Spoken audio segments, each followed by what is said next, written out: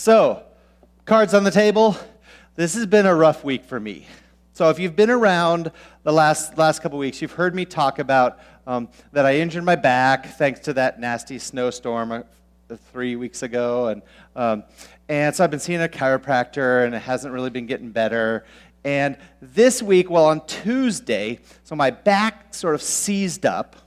We were prepping dinner, and we were minutes away from dinner, and I could barely move anymore. And I had to hobble myself up to my room, and I laid in bed for the next 5 hours.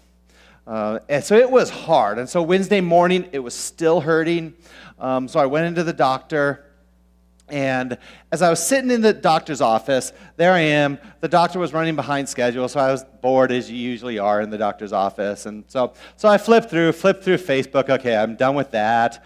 I open up USA Today, read through the national news. I just get depressed, so done with that. And I'm still sitting there. I'm like, okay, well, why don't I read this week's passage? And so I pull up my Bible app. And now keep in mind that I put this series together about 5 weeks ago. And this is the passage that I had planned and picked for this week. Come, let us return to the Lord. He has torn me to pieces, but he will heal us. Or he has torn us to pieces, but he will heal us. He has injured us, but he will bind up our wounds. After 2 days he will revive us. On the third day he will restore us, that we may live in his presence. Let us acknowledge the Lord. Let us press on to acknowledge him. As surely as the sun rises, he will appear. He will come to us like the winter rains, like the spring rains water the earth. Very funny God. Okay, I'm sitting there. My back is aching. The Advil just does not work. And I'm reading a passage about God binding up our wounds. And I am not feeling like my wounds are getting bound up. And it's been like that for a few weeks. It's kind of amazing how God works in times like this and how he gives you what you need to hear, not necessarily what you want to hear. And so in that moment, I had to make a decision. And I chose to trust God. Chose to trust God and trust in the truth and the goodness of his word. And so I said, okay, I'm not experiencing this at this moment, but I believe in God. I trust God. I can have my confidence in him just like I can in the sunrise. And as a little side note, they've got me scheduled for an MRI later this week, and then an appointment with a spine specialist. So hopefully they can figure out what I did to my back thanks to that horrible, no good, terrible snowstorm. I'm moving back to California, by the way. Thank you very much. No. So the impetus for this sermon really came out of something I've observed in nearly 20 years of youth ministry and pastoral ministry. We handle our sin all wrong. Now let me say it again. We handle our sin all wrong. We do all of the wrong things. So we respond to sin in lots of different ways. But there's one thing that I've seen over and over and over again. People stop coming to church. It's true. When someone gets involved in a sin that they know is a sin, they tend very often to just stop coming to church. In fact, this is so predictable that when I see someone who is very active in church, and then they just drop off the radar, they just disappear, I can almost guarantee that there's some significant major sin in their life that they're just diving headfirst into. So if you do that in the coming months, just know that I know, okay? Let's stop pretending. I've seen it way too many times. So, and there are versions of this as well. There are alternate versions of this, okay? Sometimes people stop going to life group. The Bible studies we have here at River Life, they just stop going to life group. Or they stop serving in their ministry. All of a sudden they're like, oh, I can't do that weekend or that weekend or that weekend or that weekend or that weekend. And all of a sudden they just stop serving. So things that at one time in their life brought them life, brought them closer to God, they just stopped doing. All right, so that's another way that we deal with sin. Another version of this is they begin to distance themselves from their church friends. Right? Especially like you probably understand what I'm talking about here. If you're into something that you know you shouldn't be into, usually you've got your group of friends who are into that as well. So you've got your party friends, your clubbing friends, your drinking friends, your using friends, your casino friends, and then your church friends. And rarely do those groups of friends overlap.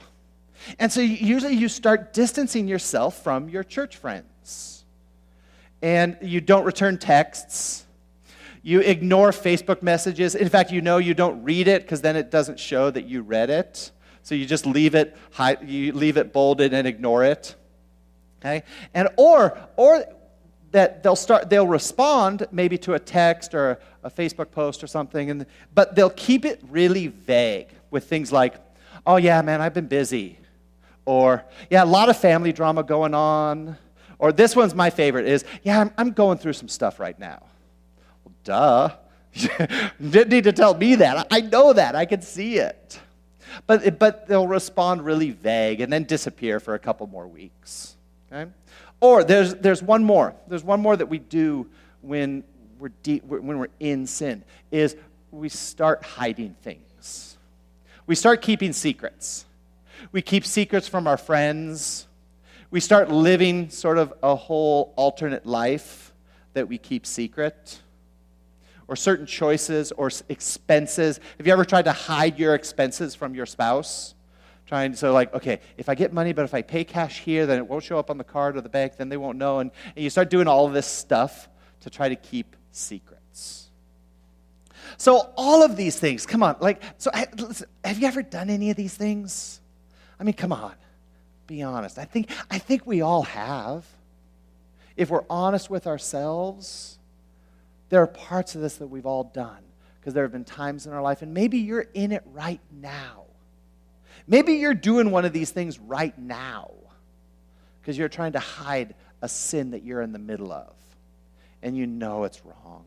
You know it's outside what God really wants for you and desires for you. So you're hiding. Maybe you're pushing some people away. Maybe you haven't been to church for a while and you just happen to come back today. So it's very understandable if you think about this. Because all of those things that I listed out, it's very understandable because if you're involved in something that you know is wrong, why would you want to go around people and places that might remind you that it's wrong? I mean, it's kind of a no-brainer that we do that, but it is the absolute wrong way to deal with sin. We handle sin all wrong. Now, the good news is we aren't the first people to handle sin all wrong. The Israelites of the Old Testament, they were handling their sin wrong long before we ever existed. They were kind of mastering this good 2,700 years ago. They were handling their sin all wrong. So God sent the Israelites the prophets. And he sent them lots of prophets with funny-sounding names that you might recognize from the Bible. They're Isaiah, Hosea that we're talking about, Jeremiah, Ezekiel. These were all prophets God sent to the people to give them a way to deal with their sin well. Stuff that will strengthen and restore us, not drive us further into darkness and secrets. And so God sent the prophets. And one of them was this guy, Hosea, that we've been talking about. So we've spent the last 4 weeks talking about Hosea. We've covered the first 3 chapters, and we talked a lot about this idea of a prophetic symbol. That the first 3 chapters of Hosea were this symbolic story. Hosea had to live out this prophetic symbol of marrying a woman who was unfaithful to him, who cheated on him and left him. And he had to go continue to love her and take her back. And it was this big symbol of God's faithfulness, of Israel's unfaithfulness, but God's faithfulness. That he will always pursue us and always take us back and love us relentlessly. Well, that's chapters 1 through 3. After that, the rest of the book, pretty much chapter 4 on to the end of the book, it shifts from this narrative story of Hosea and Gomer, which, by the way, their celebrity dating name would be Homer. I found myself, as I was rehearsing this, I said Homer over and over again. So I thought I'd just put it out there in case I make that mistake. Okay, so their celebrity name, see, Hosea, Gomer, Homer, perfect. Brangelina, the whole thing. Okay, so starting with chapter 4, that the Hosea in his writings shift from the story of him and Gomer, and it starts to shift into a combination of poetry and prophecy and accusations of judgment, and promises of restoration. And that's what the rest of the book is about.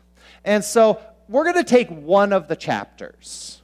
Particularly, it kind of breaks down like this. There are a few chapters that focus on Israel's unfaithfulness. Then there are a few chapters that focus on Israel's punishment, which was going to be the Assyrians, which were the big baddies of the north, come down and they were going to conquer the Israelites. And then the next few chapters talk about God's faithful love in restoring his people, the Israelites. Freedom from the Assyrians, the restoration of the northern kingdom, all of that.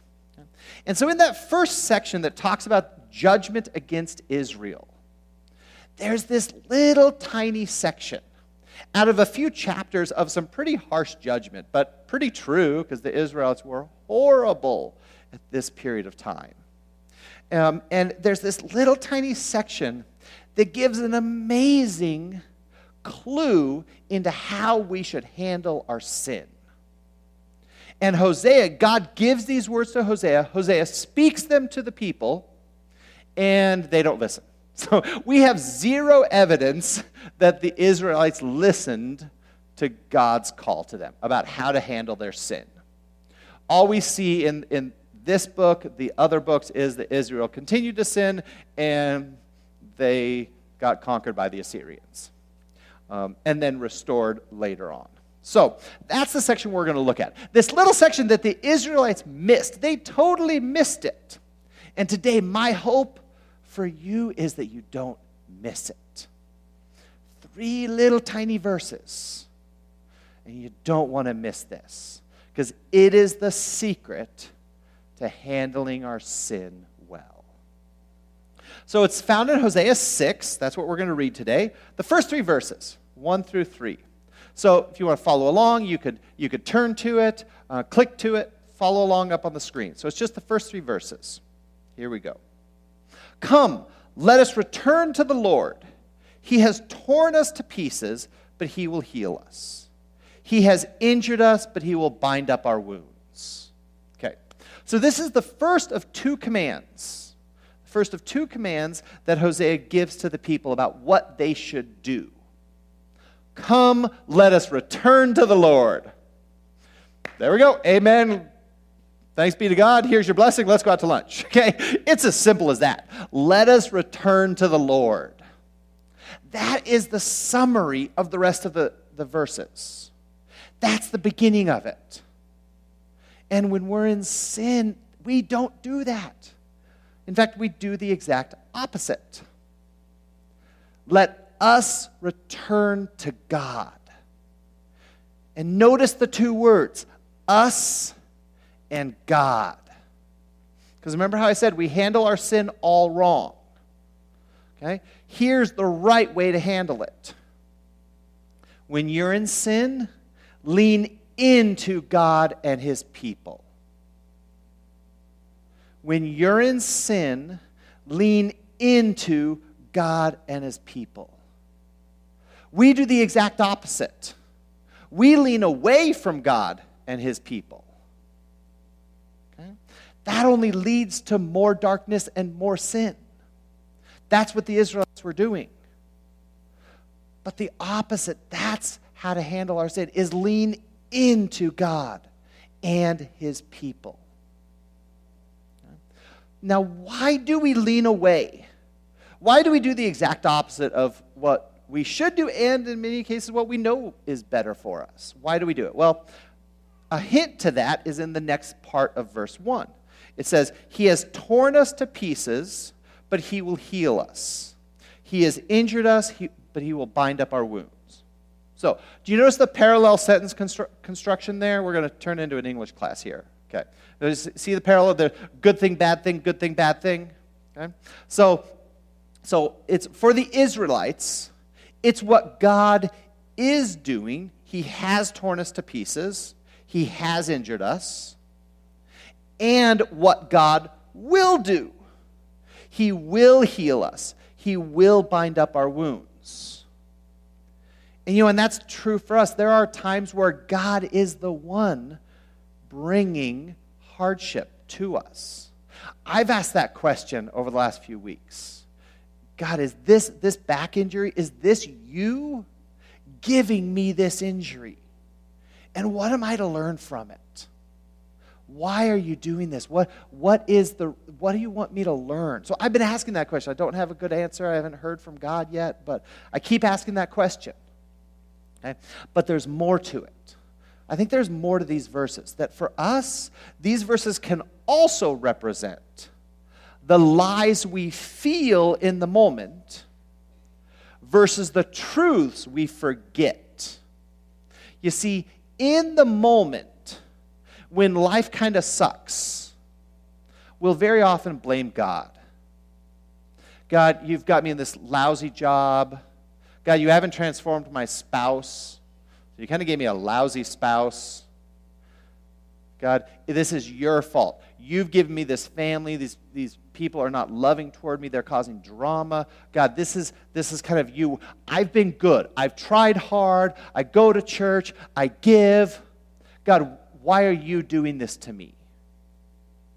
Okay? I think that's a pretty natural response when things go south. But those are the lies we feel in the moment. And we forget the truths. The truths we forget are that in God is where real healing happens. In God, leaning into God, is where we are repaired and restored. But we forget that because kind of the crud of life can block our eyes. And that's what happened here. Imagine if all you could think about is God's wounded me, He's injured me. Imagine how bitter you could get toward God. And some of you might have felt that before, if that's all you can see about God. But those are the lies. Because if you can remember the truths, that God is the one who binds us up. God is the one who heals our wounds. Then it's believable when we say that when we sin, lean into God and His people. When we believe the truths, it's a lot easier to lean into God and His people when we're in sin. So let's continue on with the passage. After 2 days, He will revive us. On the third day, He will restore us, that we may live in His presence. Do you want to be revived? Do you want to be restored? See, often when we see a verse like this, we get hung up on the 2 days and 3 days. We forget that it's really the reviving and the restoring. This section is written stylistically like a piece of poetry, possibly even lyrics. So imagine a little bass guitar and riffing behind this, and them reading this off. So it might have even been lyrics. And so there's poetic language used. And we get hung up admittedly, I was sitting in the doctor's office, and I got hung up on these two words.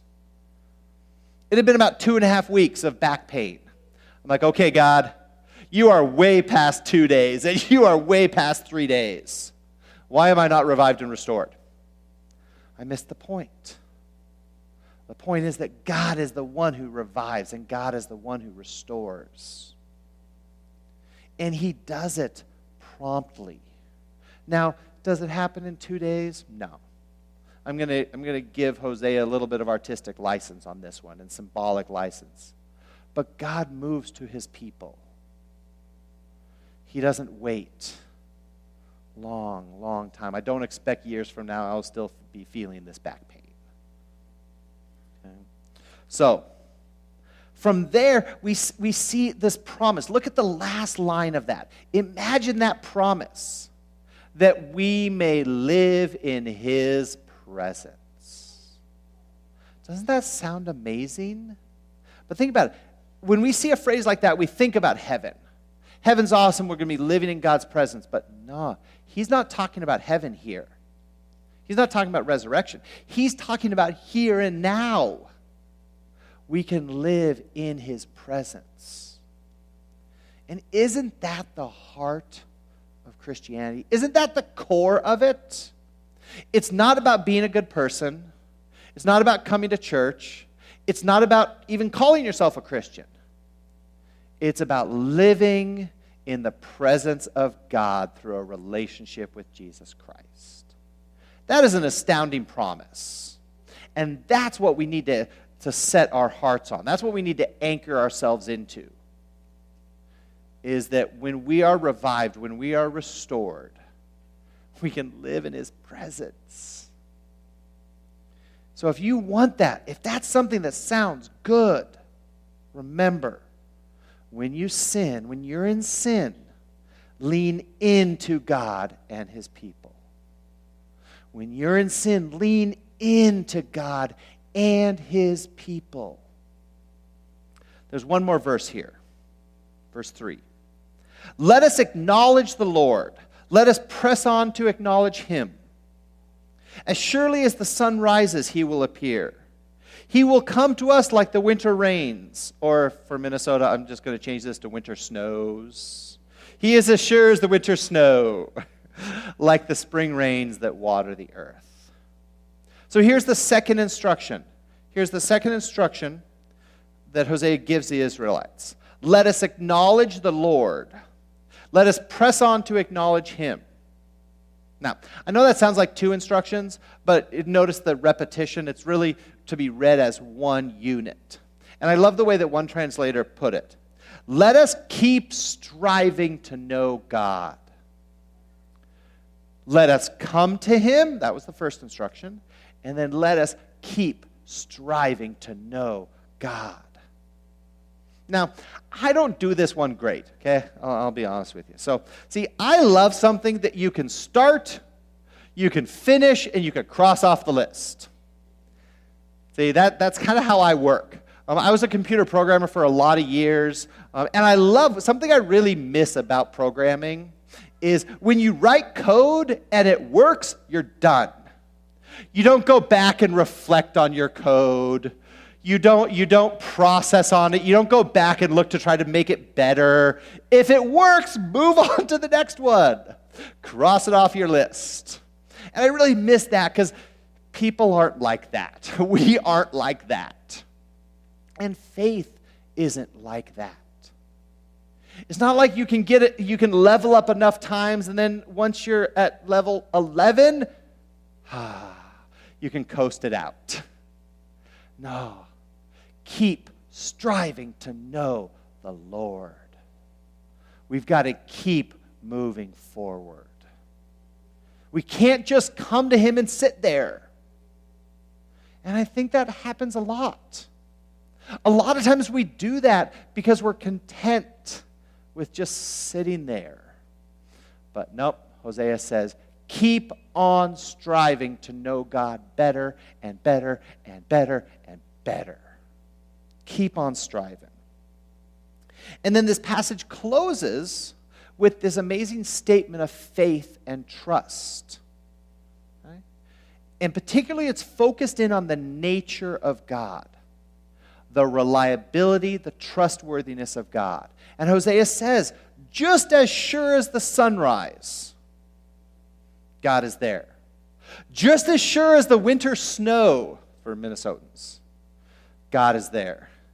And just as sure as these great spring rains, God is there. See, I grew up in Southern California where there's basically just 2 seasons. There's really warm and like 5 degrees cooler than really warm. That's it, all year.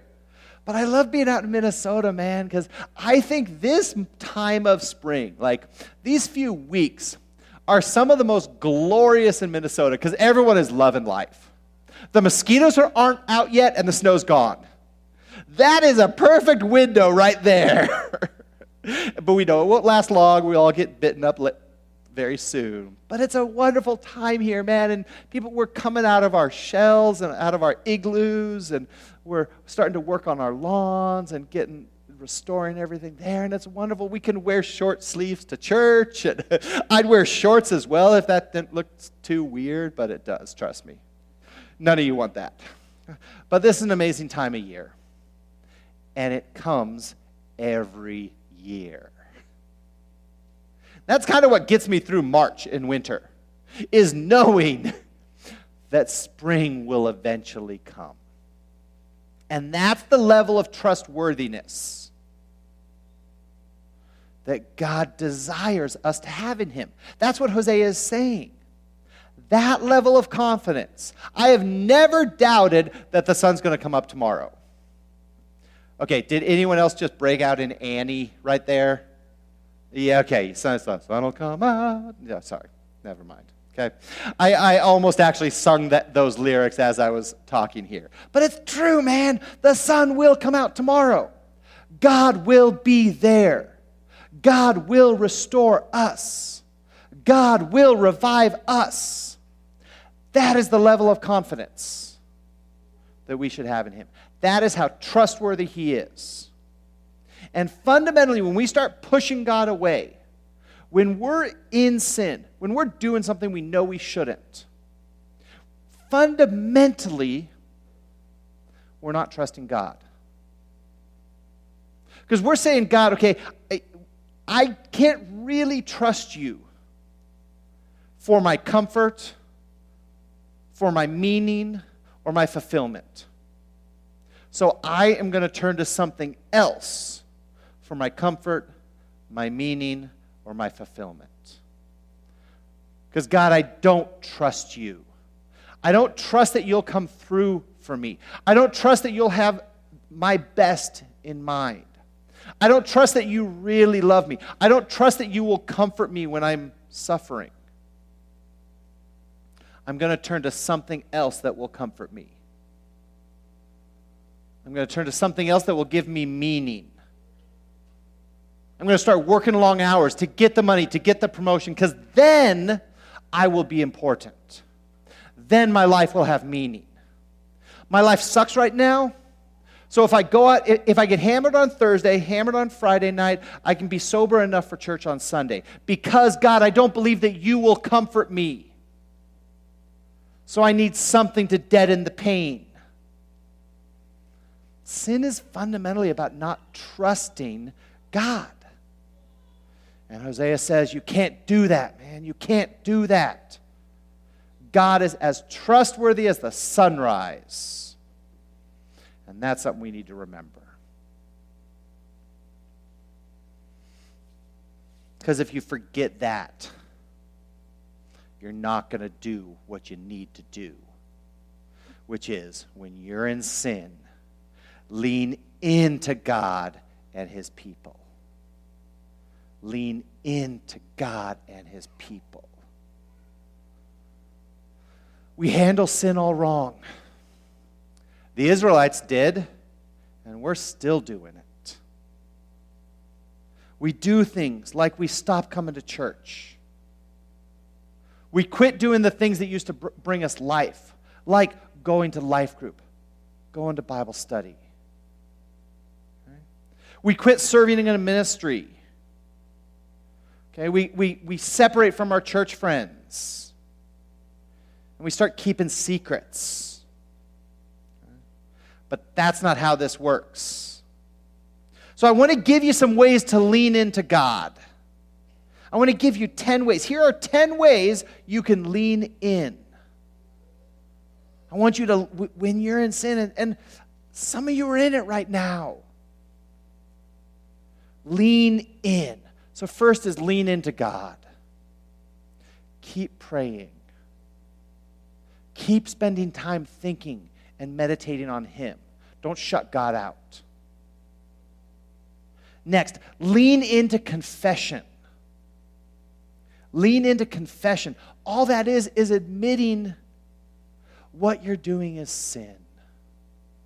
That's all it is. Also, lean into forgiveness. The Bible says that when we confess our sins, God is faithful and just to forgive us and cleanse us of all wickedness. So lean into forgiveness and receive it. And if you ever feel like you don't deserve forgiveness, and so you don't want to ask it, you feel you don't deserve forgiveness, you're right. You don't. I don't. None of us do. But God loves us. That's what grace is. It's undeserved forgiveness. Also, lean into God's truth. Lean into God's truth. So read the Bible. Listen to the Bible on your own. Don't shut out this amazing gift of Scripture that God has given us. Lean into Christian friends. Return that text. Someone's reaching out to you because they love you and they're concerned about you. Return the text. Read the Facebook message and reply. No one reaches out to someone just to beat them up. And if you do, then we need to step outside for a few minutes. Okay? That is not how we work around here at River Life. Okay? People reach out to you because they love you. And they miss you. And they probably know something's really hurting in your life also. So lean into your Christian friends. Okay? Lean into community. Lean into community. Okay? Go back to life group. Or join a life group if you've never been in one. Make some friends and study God's Word together. Lean into serving others. Get your mind off yourself. Lean into serving others. Join one of the ministry teams. We've got a flyer out on the info table with 50 ways you could lean into serving others here around River Life. Also, lean into helping those in need. We've got a community engagement ministry here at River Life whose sole purpose is to love and provide and care for those in need in our community, to be a great asset to the Twin Cities. So you've got opportunities. Lean into caring for people in need. And lastly, lean into Jesus. He is a real personal Savior that wants a relationship with you. It's not, yes, there's obedience, but that's not the first thing He wants. You know what the first thing He wants? A relationship with you. He wants to spend time with you. Lean into Jesus. If you're not sure where in the Bible to read, start in the Gospels. Go to the Gospel of John. It's my favorite of the Gospels. Because you'll see a picture of Jesus and how much He loves you and what an amazing person He was and is. So lean into Jesus. Right? Lean in. And so in case my big idea that I've repeated over and over again, if that's too many words for you this morning, I understand. Here's the shorter version. When in sin, lean in. There you go. 5 words for you. When in sin, lean in. Now, don't you be walking away thinking I'm telling you to lean into your sin. Okay? No. Hey, look what Pastor Greg told us to do. No. Okay? Lean into God and His people. Don't quit coming to church. As your pastor, as your friend, for some of you as a total stranger up here with a microphone, whatever, okay? I implore you, don't shut yourself off from God, and don't shut yourself off from God's people. Lean in, because that is where real hope and real healing can be found. Join me in prayer. God, you love us. Thank you so much that you love us. Lord, we don't deserve it. There's nothing we've done to earn it, but you love us. Let all of us remember that. And let that be the reason why we lean into you. God, I want to say a special prayer for those who are involved in sin right now. It's a part of their lives, and they love it and they hate it at the same time. God, we know that it breaks your heart when we turn away from you. Let them lean into you and your people.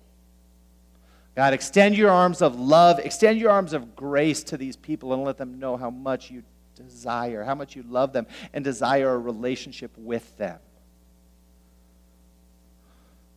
Run to them and hold them in your arms and give them the real hope and healing that they're longing for. Give them the courage to confess and receive forgiveness from you, even today, even as we sing. God, so I thank you for your love. I thank you that you love us not for anything that we do, but exactly for who we are. And I pray this in your name. Amen.